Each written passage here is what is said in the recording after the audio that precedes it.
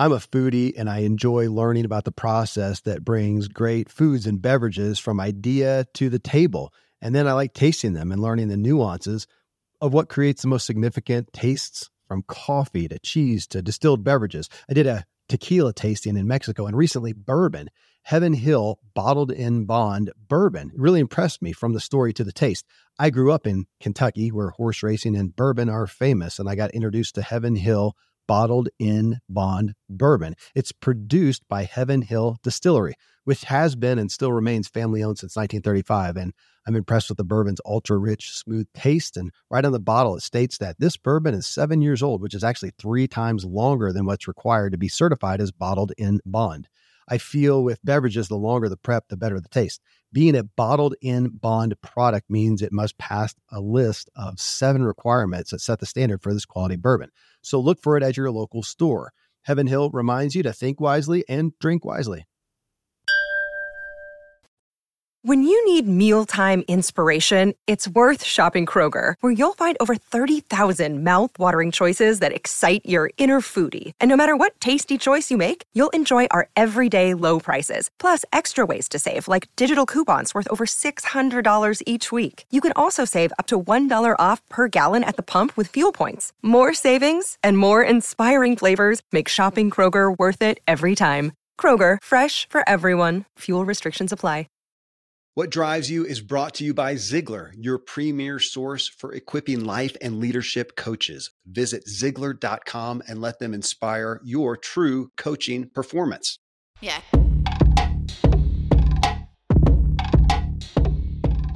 Welcome to What Drives You. I'm Kevin Miller, your host and guide to help you master your inner drive so you can live a driven, inspired, and peaceful life that sees you driving further and enjoying the ride. In this episode, I'm bringing you a special What Drives You episode with Maya Shankar. Maya is a cognitive scientist and the creator, host, and executive producer of the podcast, A Slight Change of Plans. It's made in collaboration with Malcolm Gladwell's production company, Pushkin Industries. A Slight Change of Plans. It was named the Apple Podcast of the Year in 2021. Maya actually founded the behavioral science team at the White House. It was called the Nudge Unit, which used insights from behavioral economics to write better public policy. Well, Maya's focus is around what happens to us, actually in us, when change happens. Change that we've been pursuing and change that has just fallen upon us. And as you're going to hear, there are often great and terrible consequences. Like the girl, so interesting to me, who lost 100 pounds and then realized she was no longer who she was and who she liked. And she was actually disappointed at people's new behavior to her just because she lost weight. Or the health nut who got cancer, finally got cancer. And from it realized, man, if he'd understood what dealing with cancer did positively for his mindset, he wouldn't have feared it so much. So join me as I have a very candid discussion with Maya on the ins and outs of what happens to us when change happens to us. You can find, again, her new podcast, A Slight Change of Plans, wherever you get your podcast. Well, Maya, looking at what you do, I'm just so excited to talk with you. And you're listed, your bio talks about, labels you as a cognitive scientist. It talks about behavioral science, talks about behavioral economics, all terms that I love. I also put in there behavioral psychology. But if you take all those in context, where would you say your interest lies? How do you label yourself? Yeah, well, first of all, it's great to be on, Kevin. It's so nice to meet you. That's a great question. Like you said, cognitive science is such a broad umbrella category, right? It's really the study of how our minds work. I would say my focus in terms of my research and my PhD and my postdoc has been in the science of decision making. So how is it that we make decisions? How is it that we form our attitudes and beliefs about the world? And I think the most relevant theme to my new podcast, A Slight Change of Plans, is how is it that we navigate change as humans? How do we respond to change? How do we inspire change within others and ourselves? How do we get people to change their minds, which is one of the most elusive forms of change? And over the years, I've obviously studied this from a scientific perspective, but change has been such a prominent feature of my personal life. And I was so eager to dig into it through a more anthropological lens, Yeah. which is to try to understand whether we can mine insights from people's stories about how it is that they've navigated change. Well, when you say that navigate, do you tend to come from the perspective, and I listened to some of your shows and, like what happened to you. So here you are going along as a violinist and this thing happened to you that you then had to respond to. Do you find in the topic of change that you're focusing more on how do people respond to something that requires change, and or people who look and say, I would like something to change, but I'm going to have to proactively make it happen? Yeah, it's the full gamut. I mean, we explore so many different contours of change. And I think one of the most fascinating things I've learned from A Slight Change of Plans and the interviews I've done with guests is I used to have this very clean model in my mind. There's willed Yeah. change, right? There's the change that we proactively try to inspire in our lives. And then there's unwilled change, which is, often unexpected and has a negative dimension to it. And I think I I've updated my beliefs when it comes to how I categorize change as a result of these interviews. So it Okay. used to be the case that I did compartmentalize them into these two buckets. And now I see them as blending a bit more than I used to. And the reason for that is I'm realizing that because change doesn't happen in a vacuum, like any specific change doesn't happen in isolation, it's actually really important that we treat both willed and unwilled change with the same degree of humility Okay. because we can't anticipate all the ways in which a specific change might change other parts of us or our lives. So, a very poignant example of this is I interviewed a young woman, Elma Baker. It was her lifelong goal to lose weight and become thin. She genuinely believed that if she could just lose the weight, she would be able to live her dream life. And she was successful, Kevin. Like she lost nearly 100 pounds in five and Wow. a half months. Wow. And for a while, she did believe that she was living her dream life until she realized that changing in that particular way was leading to all of these unintended consequences, so to speak, all of these unexpected side effects. What she found is that she was losing big parts of who she was and what she valued. She was less bold. She felt she was more superficial. She felt she wasn't as kind to people as she had been prior. She was valuing very different things. And what that story taught me was, wow, here's a change that this person willed in their own life, right? She was so adamantly of the belief that she so adamantly believed that this would be a net good thing, and Wow. then she found actually it was had really negative effects on her life. And then the flip side of that is I interviewed a young gentleman named Scott who is a cancer researcher and also a self-proclaimed health nut. So he does everything under the sky you can imagine to try to optimize for his health. He's vegan. He does intermittent fasting. He pours turmeric on all of his food. He sleeps, a certain fixed number of hours every night in order to, align with the best research. And then in the middle of 2020, in the middle of the coronavirus pandemic, he finds himself in the throes of a stage 4 cancer diagnosis that requires him to get a leg amputated within weeks. And he's had multiple surgeries since then, including getting a vertebra removed from his spine and 6 rounds of chemotherapy, inpatient in MD Anderson in Texas. So he's had to move from California to Texas for this. And what he shared with me is, in his mind, his worst nightmare came true. But as he's sitting there drinking a cup of coffee on his, backyard patio, he's thinking to himself, this horrible thing happened to me. And yet here I am feeling like even though the lows might be lower, right? Even though there's more volatility in my life, the good moments are just as good. And I feel in some ways as happy as I was before. And he's reflecting to me like, what an interesting feature of my own psychology. I would never have expected that I would grow from this experience and become a better, more empathetic person who actually stabilized in terms of happiness levels. And so that's another example of how a very unexpected negative change in his life, he found positive aspects to. And so again, to summarize, I think what this has taught me about change is I would now give the same advice to someone, whether they were going through a change that they wanted or a change they didn't want, which is to be exceedingly humble in the face of the change and very open-minded and observant about the ways in which that change is affecting our own psychology. It feels like you are calling us to whatever change we have laid out there that we desire, or the one that we fear, we need to really audit and go deep on. Because I listened to your story, Maya, on that. It was on one of your shows, I think, and you talked about the guy who got cancer. And it stuck out to me because I thought, that's me. I mean, I have another podcast, you don't even know, called the True Life Podcast, where we talk about health and wellness. And it's based on functional medicine, and it's a preventative aspect of health and wellness, of looking at what can we do to keep cancer, in essence, from happening, or at least stave it off as much as possible. And of course, I sit here and we talk about it on the show thinking, I can't guarantee that I don't get cancer next week. Now, I'm going to assume that if I did, maybe I held it off 5 years from when it would have happened otherwise, and that these healthy things add up. But your quote, and I actually wrote it down from the guy, was, if I had known the way I would psychologically respond to this event, I wouldn't have spent so much time being fearful of it in the first place. That's dramatic.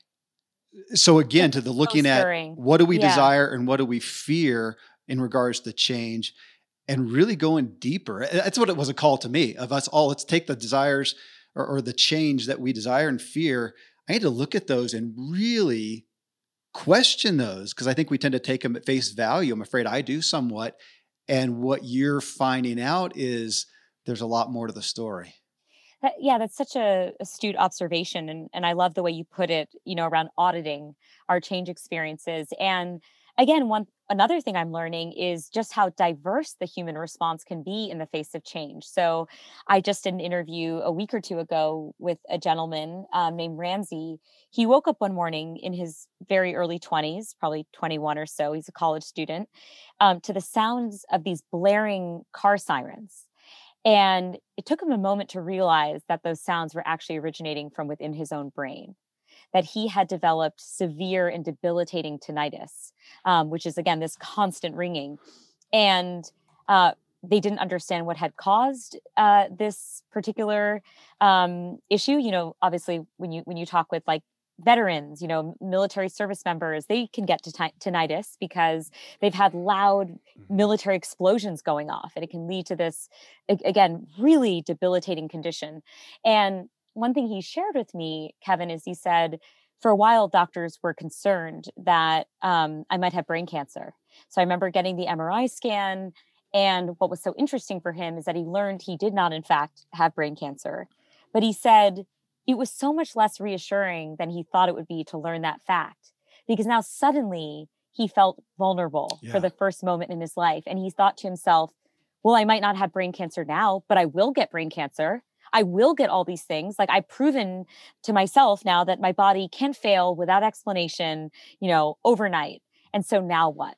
And it's this story of wrestling with feelings of, lack of control and no longer feeling invincible, and him grappling with this condition that never attenuates, by the way. He continues to have this high frequency tone overlaying his entire sensory experience in the world.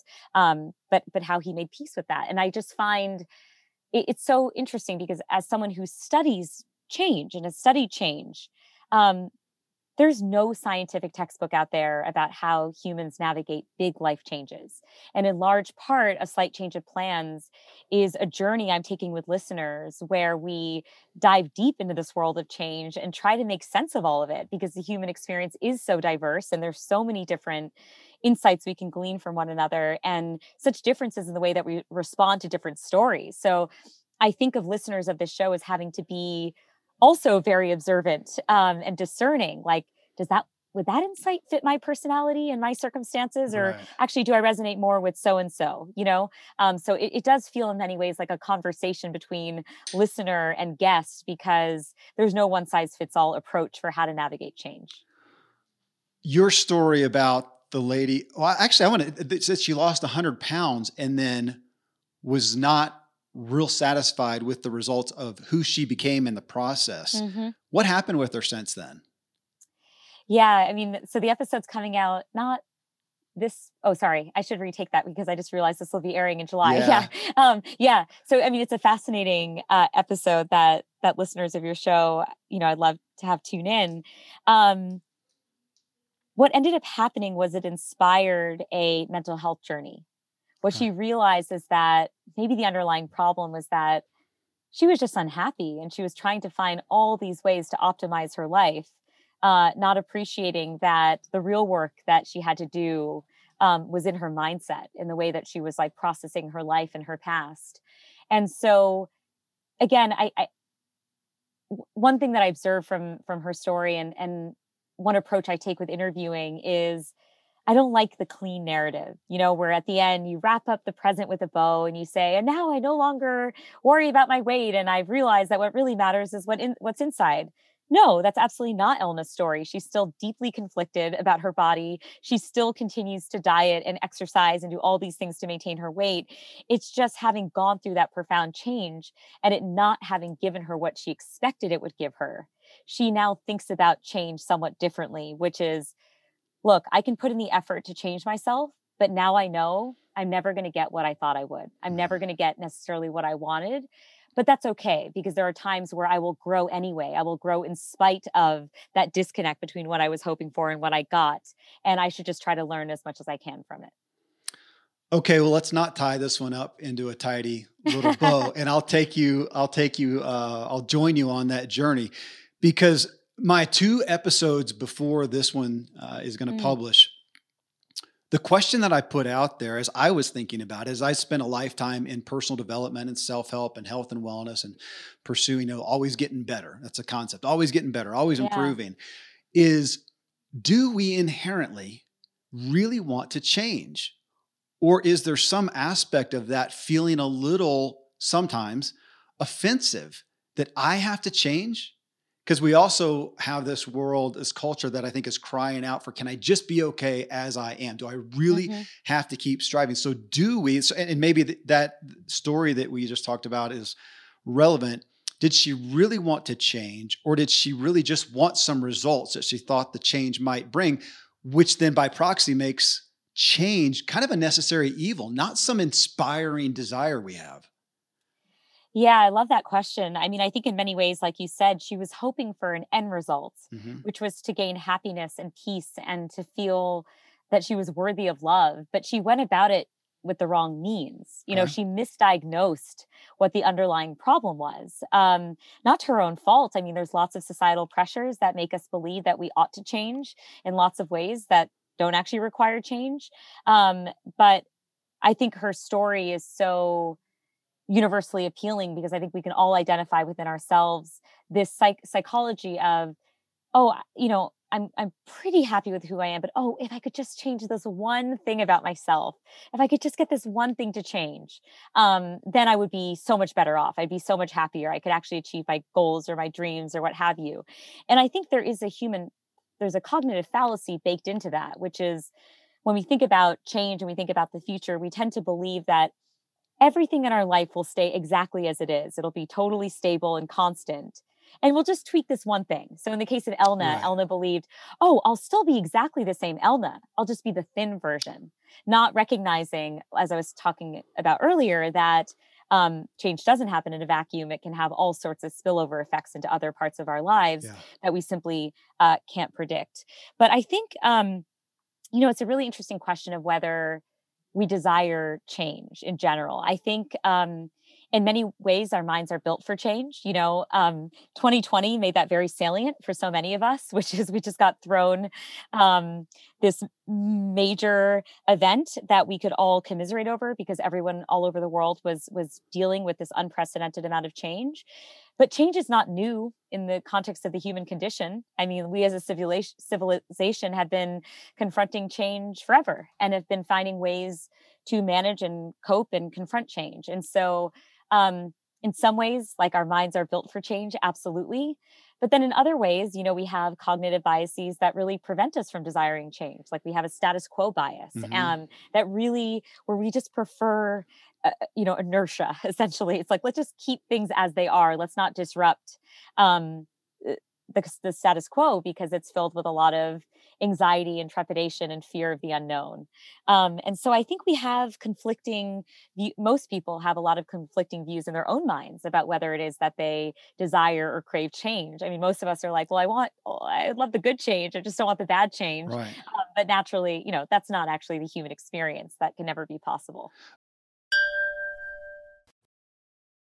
Most of today, you will be indoors, likely your home or your office. I am as well. Even with my treks out into the woods, I spend a lot of time inside.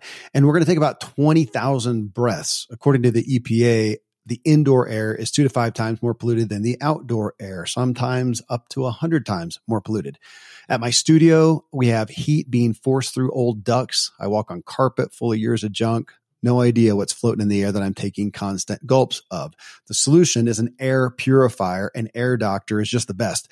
Air Doctor filters out 99.99% of dangerous contaminants and allergens such as pollen, pet dander, dust mites, mold, bacteria, viruses. They do it so your lungs don't have to. Air Doctor comes with a 30-day money-back guarantee, so if you don't love it, just send it back for a refund minus shipping. Go to airdoctorpro.com and use promo code Kevin, and depending on the model, you'll receive up to 39% off or up to $300 off.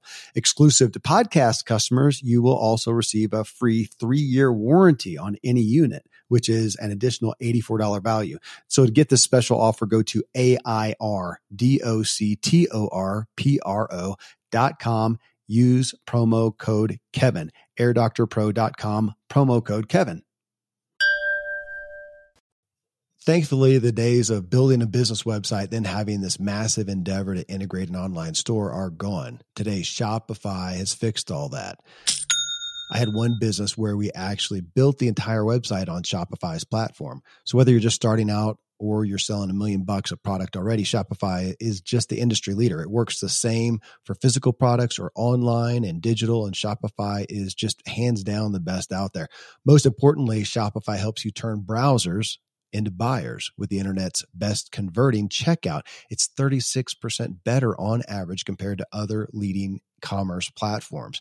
Getting people to buy is not that hard, at least to the buying point, but getting them to actually give their payment info is, and Shopify is king in that department. They also have top tier customer service, which I think is critical. You can sign up for a $1 per month trial period at shopify.com/Kevin. That's all lowercase. Go to shopify.com/Kevin to grow your business no matter what stage you're in. Shopify.com/Kevin. Another day is here, and you're ready for it. What to wear? Check. Breakfast, lunch, and dinner? Check. Planning for what's next and how to save for it? That's where Bank of America can help. For your financial to-dos, Bank of America has experts ready to help get you closer to your goals. Get started at one of our local financial centers or 24/7 in our mobile banking app. Find a location near you at bankofamerica.com/talktous. What would you like the power to do? Mobile banking requires downloading the app and is only available for select devices. Message and data rates may apply. Bank of America NA, member FDIC. Most of us are like, well, I love the good change. I just don't want the bad change. Right. But naturally, that's not actually the human experience. That can never be possible. And I keep questioning along with this, again, on this concept of change, which I'm a word guy. I tend to look up, what is the actual root meaning? And it is to be different in a sense. It's to change, is to be different. And again, when we look at ourselves as individuals, do I really want to be different? I kind of want to be okay, again, as I am. Yeah. So is it changing who I am, or can I, and what I was playing with and kind of veering towards was maybe giving us a deep breath of saying, it's not changing who we are, but changing how we are. So I still hope that I have good intent, that I want to do the right thing, that I'm a good guy, but I'm getting some results that I don't like. Let's take relationships. And it may be based on because I'm not a good listener. I'm impatient and I'm really being self-focused. Well, I can change how I am there. I can practice listening. I can practice being caring about somebody and stopping my own self-centeredness. I can change that. But does it give me a little more grace maybe to look at? It's not changing who I am, because I'm playing with this message for everybody who's out there, looking at change, and does it feel a little bad? Can you look at changing not who you are necessarily, but how you are? How does that resonate with you? Or do you think that there's some people going, no, I really want to change who I am, the essence of myself? Well, there's this interesting concept in cognitive science called identity foreclosure, and refers to the fact that, especially young people, adolescents, but certainly this phenomena can continue into adulthood. Um, People tend to feel very fixed in their identities. They come to a conclusion very quickly about who it is that they are, what they love, what Yeah. they do. And then they're unwilling to explore other pathways. They're Okay. unwilling to engage in a malleable state of mind in which they explore who else they could be in this world. And I, on a personal level, had to fight this because my whole life as a child, as you were mentioning, I was a violinist, Yeah. first and foremost. It was the most defining feature of my identity. And then suddenly at age 15, I have a sudden acute hand injury and I'm incapable of playing the violin professionally and basically generally ever again. And I, in that moment, had to ask myself this existential question, Kevin, which is, who am I without the violin? And I was forced to challenge my desire to engage in identity foreclosure and to open myself up and um, start reminding myself that there are so many opportunities to explore in the world and so many other passions I could identify with. But I think what was so important and what I learned from that experience is to not necessarily attach my identity to things or pursuits, but to character traits or the traits of a pursuit I enjoy. So to make that concrete in the case of violin, well, what is it that I loved about the violin? Sure, I love the physical instrument. I love the sound it made. But what I really loved about the violin, the part that made me Maya, was emotionally connecting with people through this artistic medium. Right? Okay. Having the ability to forge a connection with an audience, people who I'd never met before, but we could bond in this really intimate way through music. Another thing that I might identify with is the enjoyment of seeing myself progress. Tends to be the case that the more hours you practice violin, the better you get. So maybe that's another trait, right? I'm gritty, right? I really enjoy committing myself to a pursuit and doing as well as I possibly can in that pursuit. And so I think if you can identify the features of something that you enjoy, then you can try to search for those traits in other activities and other passions. For example, when it came to this podcast, in many ways, it's not at all similar to the violin, but it's really similar to the violin in the sense I get to meet with people that I admire and I respect and whose stories are fascinating. And I get to emotionally connect with them. And I get to ask them deep probing questions that I might not be able to ask them if we were just at a dinner party, right? It's like, hi, Hillary Clinton. Apropos of nothing, can you tell me about the hardest moment of your life? Yeah. And so I do feel like I think it's okay to question who you are. And in the process of questioning who you are, you can figure out that actually maybe it's not things that make us us. But it is, again, traits, characteristics that make us us that can sustain across many different life changes. Does that make sense? Yes. And I love you using the word features. I'm sitting here thinking about that. What are the features that we can, in essence, transfer? I have a friend, speaking of, the arts, Scott Stearman. He's a renowned sculptor. He does life-size sculptures. And he had a guy, it was actually at an event that I led a long time ago, but a branding guy say, Scott, what is the essence of what you do? And a way to think about that is, what would you do if you could not use your hands? You could not sculpt. And he had to step back and do what you did, go to the essence of what is it that I get out of sculpting? Where else could I do that? And for him, it was a little easier because he used to be involved in media, and it was still taking a story and sharing it with people and impressing this, history or this moment indelibly into their brain. He could do that in other mediums besides that. But I mean, to what you say, I don't know if there's any of us that haven't experienced that. I was a professional cyclist, and that's who I was. That was the answer to, so what do you do? Yeah. Well, and I took pride in it. Well, I'm a professional cyclist. And then that ended. You can't do that forever. I'm 50 now and you can't do that. And I had to look at what is the essence of that. And that's not something that I don't know any medium that we're taught to do that. We're told to, hey, you're good at that. Go get your degree in that. Go do that. And that becomes who we do. And then, as well as I do, so many people where the job comes to an end for whatever reason. Yeah. And they have no idea that's what they know how to do. They have no idea how to transfer that. So again, you're back to, I keep coming up with auditing. We're back to auditing the essence of what is that we do that you said, what are the features? I like that word. Yeah. And I also think, I think sometimes there can be a stigma around challenging who we are, or wanting to change, quote, who we are. And I don't think there should be. I think that's a very healthy part of the human experience to want to change who you are and how you are. Okay. Because when you ask yourself the question, I guess this gets philosophical fairly quickly, but Good. when you ask yourself the question, who am I? Well, really, that's just reduced to the set of thoughts we have and the sets of behaviors that we engage in. And those are all malleable things. Right? And so I think the human mind can very easily think that, we have this like very essential me quality that's, immutable in some way. But I just don't know if I believe that. And I also just think it's actually a really, again, healthy exercise for every human to say, you know what, I do have this fundamental trait about myself that I don't like. And I would really like to change who I am along that particular dimension. I would love to make that more culturally acceptable and less stigmatized. Because I think if you probe really deeply, there's a lot of people out there, including myself, who will readily admit that they would like to change fundamental parts of who they are. Well, okay. So on that, so let's say that we're there and we're with change, and let's use the example of work. Mm-hmm.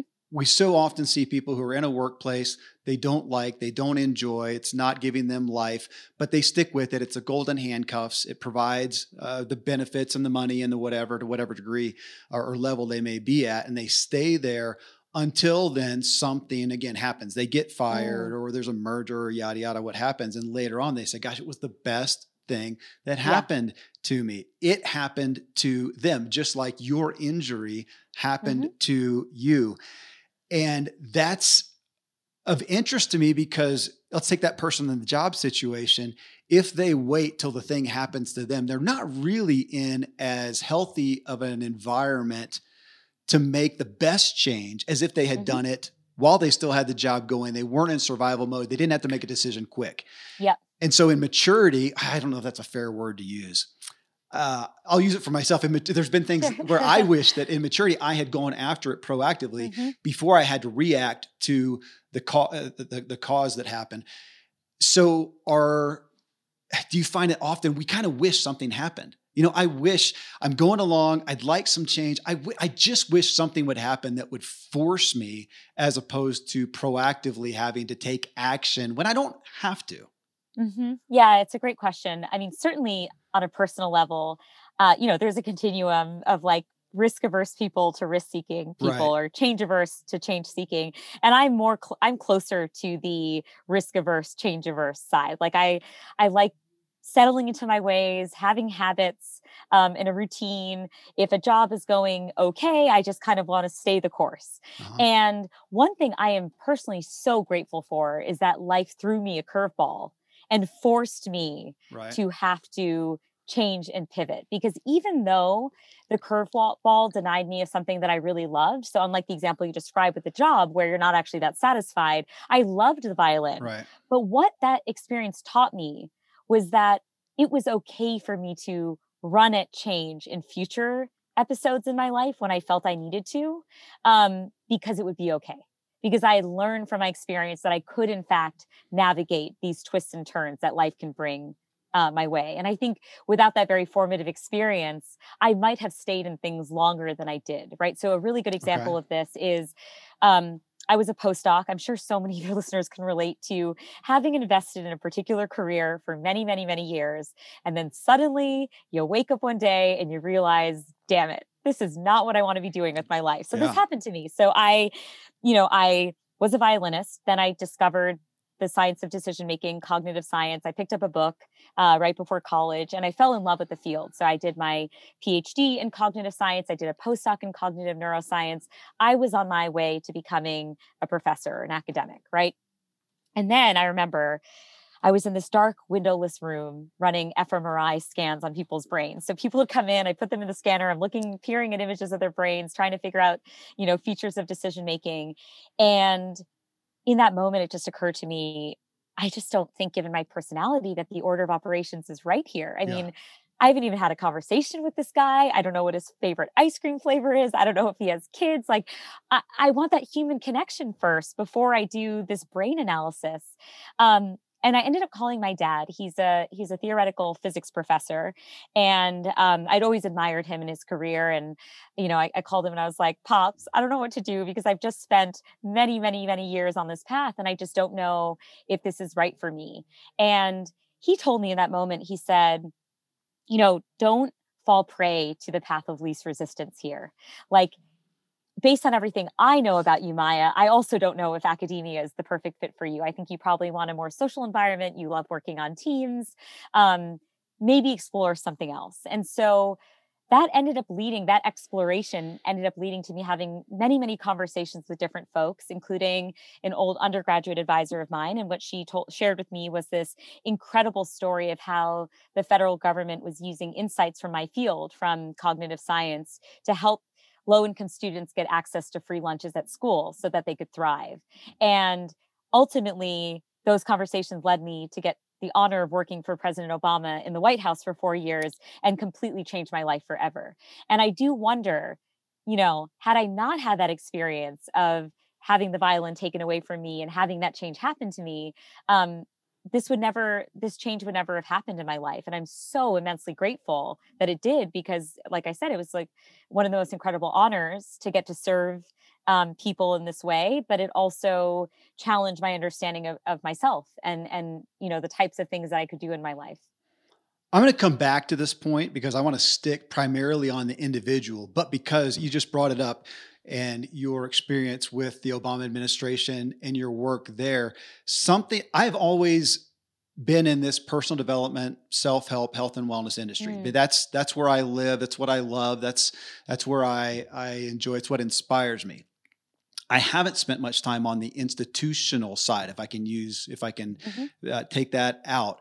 And yet when we look at cultural change, and the one that I tend to be drawn to most is chronic illness and disease.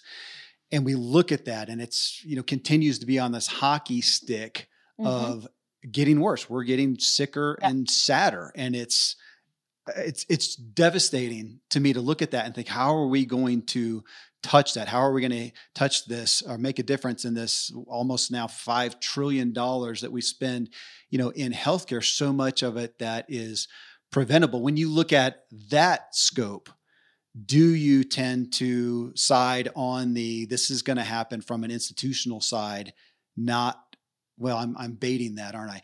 Not an individual side. Where do you tend to put your focus when we look at the big picture like that? I think it depends on the role that you're playing. Okay. I think certainly when we were in government, when I was working at the White House, my job was to design public policies and programs that reflected our best understanding of human behavior. And so my job was to make sure that the institutions were in service of people trying to achieve their long-term goals and were designed in ways that were as effortlessly as possible, helping people do things like get access to healthcare, get access to public benefits that could be make or break for low-income families. Help, like I said earlier, helping low-income students get access to free or reduced price lunches at school, helping increase medication adherence among people who, for example, have diabetes, right? And a lot of people, or a lot of the programs that we design, if we aren't thinking about the human psychology point of view, if we're not using that research, well, it can be a totally fine program, but it's not actually meeting the needs of people, and it's not appreciating all the ways in which our psychology is designed. Right. When you look at, I want to go back again to that. I keep thinking of your story. It's so interesting. I've never heard somebody go, yeah, so-and-so, and they lost 100 pounds and they kind of regretted it. I don't know if that's a fair statement, but on that. No, but to that point, Kevin, I think that's a great observation because, again, and this is what I mean by not having these clean narratives, because I think, again, we we so often have these reductionist narratives about the human experience, which is you turn on a talk show and it has, 6 people parading on the stage. Oh, they lost a cumulative 500 pounds and now life is great forever. Yeah. And you don't follow. It might be great for some folks. Absolutely. Like, power to them. But the human experience is deeply complicated and very complex. And in many ways, one thing that Elna was forced to confront is that people were starting from her vantage point, people were starting to be nicer to her and give her more things. She was able to get things more easily. And she really resented that. It made her deeply cynical about the world because she thought to herself, she has this device where she talks about old Elna and then new Elna. And new Elna is the one who lost all the weight. And she said, old Elna would never have been able to get these things in life, even though old Elna was a much better person than new Elna is. Old Elna was like always trying to be kind to people and generous, and she worked so hard. And now here new Elna is getting all these societal benefits that she doesn't deserve, right? And so I think that, yeah, again, there can be a reductionist narrative out there about what that experience is like. And you kind of end the story at the point where people have lost weight and you don't follow what that trajectory is like. And this reminds me of another interview I did recently with a Black trans man who talks about his experience transitioning from female to male and how he had felt, he used the language caged in his former body, right, the female body, and how he felt so liberated when he did transition into a male body, but that he felt caged once again, given his identity as a Black man in this society. And it was a fascinating story because, the gender transition story can also end, at times in this very reductionist way after the transition. But, his story has so much complexity after the fact. He talks about getting pulled over by the cops, noticing how he's being received by folks. And I think what his story taught me, kind of similar to Elna's, is we can inspire a change within ourselves, but we can never control the way that other people change in response to that change. Mm-hmm. We can't control how they react to us as a result of the ways in which we've changed. And it compelled me to revisit this common refrain we all have, which is, it's important to change on your own terms. Well, what does that actually mean, Kevin? Like, what does it actually mean to change on our own terms, where we change, but then we can't actually control the way in which our entire environment responds to that change, for better or worse?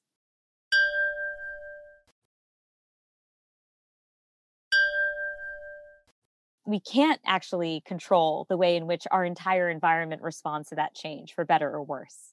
No, it's a great point, because with Elna, she could not change on her own terms because it caused change in the people around her. And it's so interesting, because you would think that the privilege is what she's saying that she then incurred because of that, she was not happy with. And you would think most people are striving to do that. I'm racking my brain to think of the analogy that's so fitting here about, all I can think of is the Emperor's New Robe, and that's not it. It's somebody else. What's the analogy? It's the story out there of the guy, this is a super old story, who got a new robe and finally upgraded his robe. And when he did, he then saw that, gosh, especially in comparison, that furniture is kind of shabby in the house. And so he upgraded the furniture. And then once he did that, he said, gosh, it's actually nicer furniture than the house. I need a new house. And it kept going from there. And again, we're back to this auditing the change. If I make this change, if I make this, and in our context here, an improvement, a betterment, change, what is that going to, how is that, to what you said, how is that going to impact the people around me? Mm-hmm. How will that cause them to react to me? And I've heard plenty of wealthy people complain somewhat that now that I am so wealthy, everybody who comes generally has an agenda of how I can help them, how they can get money somewhat. And I've heard that, but how is that going to affect them? What's it going to require of me, which is what you're talking about here, which I'm enamored with, this, like the audit of change. Maybe that's the title of this. Yeah. It's so interesting because I interviewed Hillary Clinton for this podcast, and we talk about her decision to change her last name. So essentially what happened is, she was in Arkansas working in the 70s. People were not a fan of the fact that despite being the governor's wife, Bill Clinton's wife, she was continuing to work her job. She had kept her, her name and did not take on her husband's last name. She didn't really fit the cookie cutter model that people had in their minds of what the governor's wife ought to even look like, right? She had glasses and she didn't have a stylist and she didn't wear makeup. And people were really resisting this about her. And she eventually decided after Bill Clinton lost his, reelection race, and she was blamed in part for that, which is insane, because they said, this is in part because you're not willing to play, the classic governor's wife role. Right. She decided to change her last name. But what was so interesting to me as we had this conversation is, I saw that as such a major, huge sacrifice. And I, as a woman, resented that she had to go through all of that. And what she shared with me is she said, Maya, I think I knew where my line was. I knew what really mattered to me. And that was my ability to do work, influence policy, get the job done, so to speak. And I cared less about some of the superficial things like getting a stylist and hair and whatnot. So I was willing to concede on those things. And I knew that they would change the way that people engage with me. But maybe that would actually lead them to focus on the stuff I actually cared about, which was the quality and content of my work. And so I actually named the episode Hillary Clinton Changes on Her Own Terms because she taught me that there is a dimension of what it means to change on your own terms, which is in life, we have to pick our battles, right? Certainly as women, we often have to pick our battles because we have to figure out, okay, when does it make sense to compromise? When does it make sense to hold our ground but risk getting kicked out of the arena altogether? And what she taught me is she could never control her environment, but what she could control were the features of her, or the parts of herself that she was willing to change, and the parts of herself that she was absolutely resolute about. And you'll see in her story, it's such a fascinating episode. I feel like, I admire Hillary Clinton. I never learned as much as I did about her than I did, having this interview, and her being so open and vulnerable and expressive about this. But what I learned is that there was some stuff she really cared about, and she was never willing to cross the line for those things. Well, in this aspect of auditing, we keep talking about it, obviously requires, or it's going to be helped by more self-awareness, which she obviously had. So on that note, going to the change that's required when something happens to you. So something's going to happen to you, which it happened to you. That's where your story, started in this context. The pandemic happened to people. If we all sit down now or are all listening now and we say change is going to happen, some change is going to happen, and it's going to be good or bad. I'm going to get a promotion, but along with that's going to come responsibility, or I'm going to get an investor, and along with that's going to come, dramatic responsibility. It'd be a good thing, but what's going to happen? I'm going to have to respond to that, respond to that change, or the negative thing. The pandemic's going to happen, or a death is going to happen, or a handicap, or an injury, or something like that's going to happen. Yeah. If we look at that and say something's going to happen to all of us, in some sense, hopefully, how do we best, as you look at as you audit all these people, prepare for that? Like, what are the traits, you used that word earlier, that you see that the people who are able to healthfully or successfully, whichever term you want to use, respond to change tend to have that maybe others don't? Yeah, I think it's a flexibility of spirit, really, a willingness to adapt. And I saw this, adapt and identify traits within yourself that you can leverage in key moments. So I saw this in spades in the interview I did with Tiffany Haddish for A Slight Change of Plans. So she is a world-renowned comedian. She has won Emmys. She won a Grammy for Best Comedy Album. She was the first Black woman to win this award since the 1980s when Whoopi Goldberg won it. So an incredibly impressive person. And her childhood was filled with profound amounts of trauma. When she was just a little kid, her mom got into a terrible car accident, which ended up causing severe brain damage. And that led this person that she loved so much in the world to become deeply violent, and, physically and emotionally abusive towards her. And Tiffany is in this again, terrible position where her life has been flipped upside down, and she doesn't really know how to respond. But she knows that she has this superpower, which is to make people laugh. Like she's identified that she has this gift. Like, oh, at school, like I can make people laugh. And rather than just treating it as a recreational hobby, as any child might do, right? That's just the thing I do with my friends or at school. She uses it as a weapon to help her get out of dangerous situations and to help her get what she needs and wants in the world. So this is everything from when she senses her mom might be violent, temporarily distracting her with a joke to like to distract her mom's attention away from potential abuse. She uses humor at school. She says she didn't know how to read, and she needed to get her homework done. So she would make students at school laugh, and she would copy their homework, or she would ingratiate them and get them to help her with stuff. She ends up having to be moved into the foster care system, and she uses humor again to engage with her social worker and help score her opportunities, like going to comedy camp.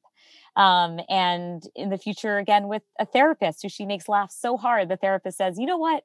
You just need to become a comedian. Like, you are so funny. I'm a trained mental health professional and I can't keep it together in this appointment we had. So I think, the answer is clear. And so that was an incredible and remarkable story of resilience, because talk about making the best of an absolutely traumatic, terrible situation. And, most of us can't be Tiffany Haddish. Most of us don't. I mean, I certainly can't even imagine having that level of resilience and entrepreneurial spirit, which is essentially what she had. She's like, I'm just going to make something out of nothing. But what she did teach me is that when we are confronting a big change or about to confront a big change, again, I'll use the word auditing ourselves for these little superpowers that we all have within us, can be a really powerful thing to do, that we can use at every turn. And it might not be the skills of a internationally renowned comedian, but maybe you have an incredible gift for empathy. Maybe you have an incredible ability to listen to others. Maybe you have an incredible ability to ask thoughtful questions of people, right? Who knows what it is, but everybody's got some trait that's remarkable or incredible. And maybe that is something that can be the one constant throughout the change. Because in many ways for Tiffany, humor was her only constant. Everything else was in an incredible state of volatility throughout her entire childhood. But she saw comedy as that one thing, like, I have this is mine. It's not going anywhere. And then she used it at every turn. You said flexibility of spirit. You also said resilience. And I'll admit, my own journey to make it tangible from more anxiety to less anxiety, into peace, has been my awareness of what I am holding on to so tightly. And that's literally a term that I come back to, is to hold things lightly, which sounds bad because we're, again, this is the personal development. You commit, right? Never quit, and you make it happen. But I think you can hold both of those in there too, because you can't, what I've had to learn, I'll own it for myself, is I cannot control everything. I'm not God. Yeah. I'm not Superman. Change is going to happen. And to be at peace with that, because I'm a guy that everybody would say, oh, you talked about being risk averse, that I'm not, man. I'm good with risk. It's fun. It's change. Well, but it's a spectrum. Professional cyclist. So to me, that says a lot too. Well, but it's a spectrum. So if we're talking about physical risk or, a big effort or something, sure. How about relational risk? No, I suck at that. And so, to look at that and to look at you saying flexibility of spirit. So if change is going to come, we all are sitting there, change is going to come. There will be some change that happens to us. And you're saying your first gut reaction to how do we do that with health, and I'm going to say success, is to embrace or begin embracing flexibility of spirit. That's something to ponder. I want to dig in a little more. You said something interesting. So you said relational risk, Mm-hmm. You meant like human relations. I risk, do. Right? Yeah. Yeah. Can you say a little more about that? it's interesting. So I'm going to speak from a guy's standpoint, since that's who I am.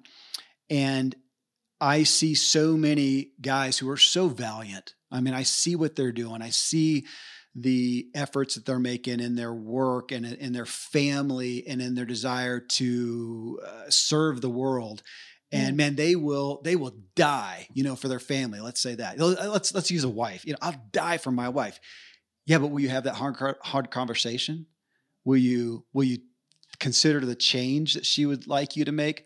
And every guy is reduced to this little infant. I shouldn't say a lot. Okay. A lot of, and I'll put me in there as well. And it made me look at that aspect of risk averse. And my co-host on my True Life podcast, Dr. Randy James, is real big on with everything, with anything that we're talking about in regards to our person, we're all on the spectrum. We're not this or that. We're not risk averse or not risk averse. Because I see people who you would say, man, they are so risk averse. And yet I look at them maybe relationally and think, man, they're kings. They're amazing in that. But we tend to give the kudos or the label of that to these really tangible things of they started a business. They're not afraid to do whatever. They risk this thing that we see out here. But in the personal life, I see a lot often of timidness that doesn't translate over. And it just made me question the labels that we give to ourselves. Yeah. Myself. Have you found that you have tried to cultivate a greater willingness to change in the relationship space? Or do you feel in some ways, okay, I am this way. I'm risk averse. Let's just have that be the case. Well, no. I mean, I don't ever want to be that. It's a hard thing to do. It is. I would say I recognize my nature. So it is my nature. I am significantly conflict averse. So I recognize that. So then am I making efforts to be different?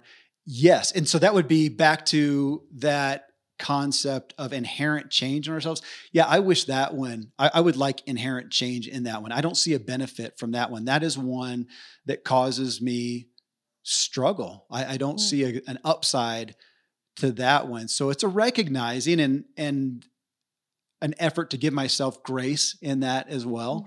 But then do I want different results that would require change in me? Yeah, I do. Yeah. I mean, I think one of the reasons, well, first of all, thanks for sharing that. I think one of the reasons I ask is, one of my guests on A Slight Change of Plans, his name is Tommy Caldwell, and he's considered the greatest big wall climber in the world. By the way, he only has 9 fingers. I listened. Wood chopping accident. Incredible life story. I mean, he was held captive in Kyrgyzstan, nearly died of starvation and hypothermia, and potentially the risk of just getting, killed by one of his captors.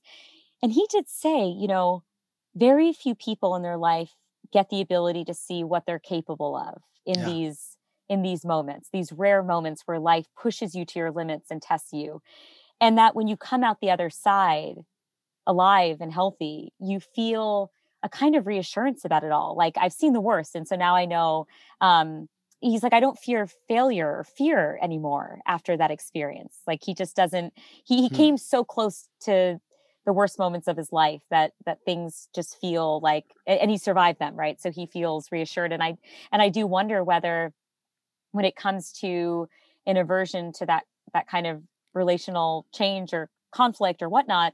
And again, I'm sure, Kevin, you're not the only one who feels this way. So many people feel this way, that forcing that push in their lives where they just force the conflict once or twice. And they muster up all the courage in the world to try to just inspire that will leave them feeling like, whoa, I did that and nothing terrible happened. We're all still alive. We're still together. Okay, maybe I have what it takes. And I say this because your earlier comment got me reflecting on the fact that in the same way that I'm change averse and I needed this thing thrown at me saying, you can't play the violin anymore. It's a forced change that I didn't want, but it got me thinking differently. I wonder if we can force, a risk-seeking attitude in some sense in these areas of our lives where we feel a little bit more closed-minded or a little bit fearful. Yes. And your story of the guy who got cancer, and I won't forget that, Maya, because him looking at it going, gosh, if I had understood the psychology, understood, what happened to me, I wouldn't have feared it so much. Exactly. Again, in the auditing, I want to come back to it'd be a great thing to Yeah. make my fear list and to think, what is the outcome really? Is it going to be as bad? Because as you say that, I am so aware of when I do step in and I enter into that conflict, it's really never as bad as as the biggest fear. I'm still averse to it, but I'm having to train myself to do that, just like an athletic event where you just go in and work out. If I want a bigger bicep, I go work it out. So, gosh, again, am I waking up in the morning and go, man, I'm going to go after conflict today? I don't do that. I will say, and I don't know if that would be a good way to live either. That might be a little too intense. To be frank with it, the thing that I do that a counselor has helped me do is be aware of my own emotional dashboard. And right there in this moment, I'm wanting to shut down. I want to run. That's the red flag, Kevin. Be aware of that to now enter into the conflict. It's for the health of the relationship as well. Yeah. And it's me not building walls and becoming bitter. That's on the other side of it. So being aware of what's on the other side of not risking. Yes. No, that makes total sense. Look, I think the fact that you're even able to talk so openly about these things is a testament to the fact that, whatever work you're doing with your counselor is clearly paying off. I find it to be a very brave thing to admit to and something that's so relatable. Well, again, this topic that you're covering, Maya, and why I'm eager to promote you and this new show is because I feel like we take change, and as most words do, it has kind of the common baggage to it. Change is here. And I think we're looking at it wrong, and hearing the stories that you're covering on the show help us see it from so many different viewpoints, and to realize that even on change, that we're all on that spectrum. I just went on a getaway by myself, and I went to different mountain biking courses. It was awesome. And I'm totally happy going out someplace where I do not know where I am at and getting lost in essence. But then I realized, man, in my normal day-to-day, like today, I go out generally on the exact same routes over and over and over with no change. And you look and go, gosh, that doesn't make sense. Well, it's because when I'm doing that, I'm generally looking to just get in my zone. I'm just looking for flow. To Stephen Kotler. I'm just looking to get into flow, and I may be looking to think on something else. And I can do that when I'm not having to think about where I am at. I'm on familiar territory. So again, we're looking at this spectrum, and even the day-to-day of do I want change now? Do I want change in this area, or do I want the norm? And we're looking at, again, I'm back to that word audit that we've worn out on the show, but I love it. Great one. Well, it's what you chose a really good word. It is. And it's what you've got me thinking about in regards to what do we want? And then what change will that require? And then really auditing to what you said, I guess, what's the ripple effect going to be? As far as where we find joy. Well, again, I'm a fan, obviously, of what you're doing. Thank you. I will be tuning into it, and it's helping me because I care so much about this topic for myself and for my audience. So thank you. Thanks for taking the time to be on the show, and thank you for the effort you're making in this arena. Well, thanks so much, Kevin. I love it when an interview feels more like a conversation. And I appreciate the fantastic questions you asked, but even more importantly, all the things that you shared, it's given me a lot of food for thought. And I think, as I continue to build out a slight change of plans, I think a lot of the insights you share will help shape the way that I approach different conversations. So I really appreciate that. Thank you. I'm honored, Maya. All right, friends. Well, that again is Maya Shankar. It's actually Shankar, but Shankar. But you'll hear it pronounced Shankar, Maya Shankar. Her podcast, again, is A Slight Change of Plans. You can find that. It's gotten to be a really, really big podcast. If you appreciate the show, of course, let us know. Give us a rating or review on Spotify or Apple. You can watch these shows on YouTube and social media. Find me at kevinmiller.co. And if you want to learn how to master your own inner drive, get my book, What Drives You, on Amazon. And until next time, stay driven. Yeah.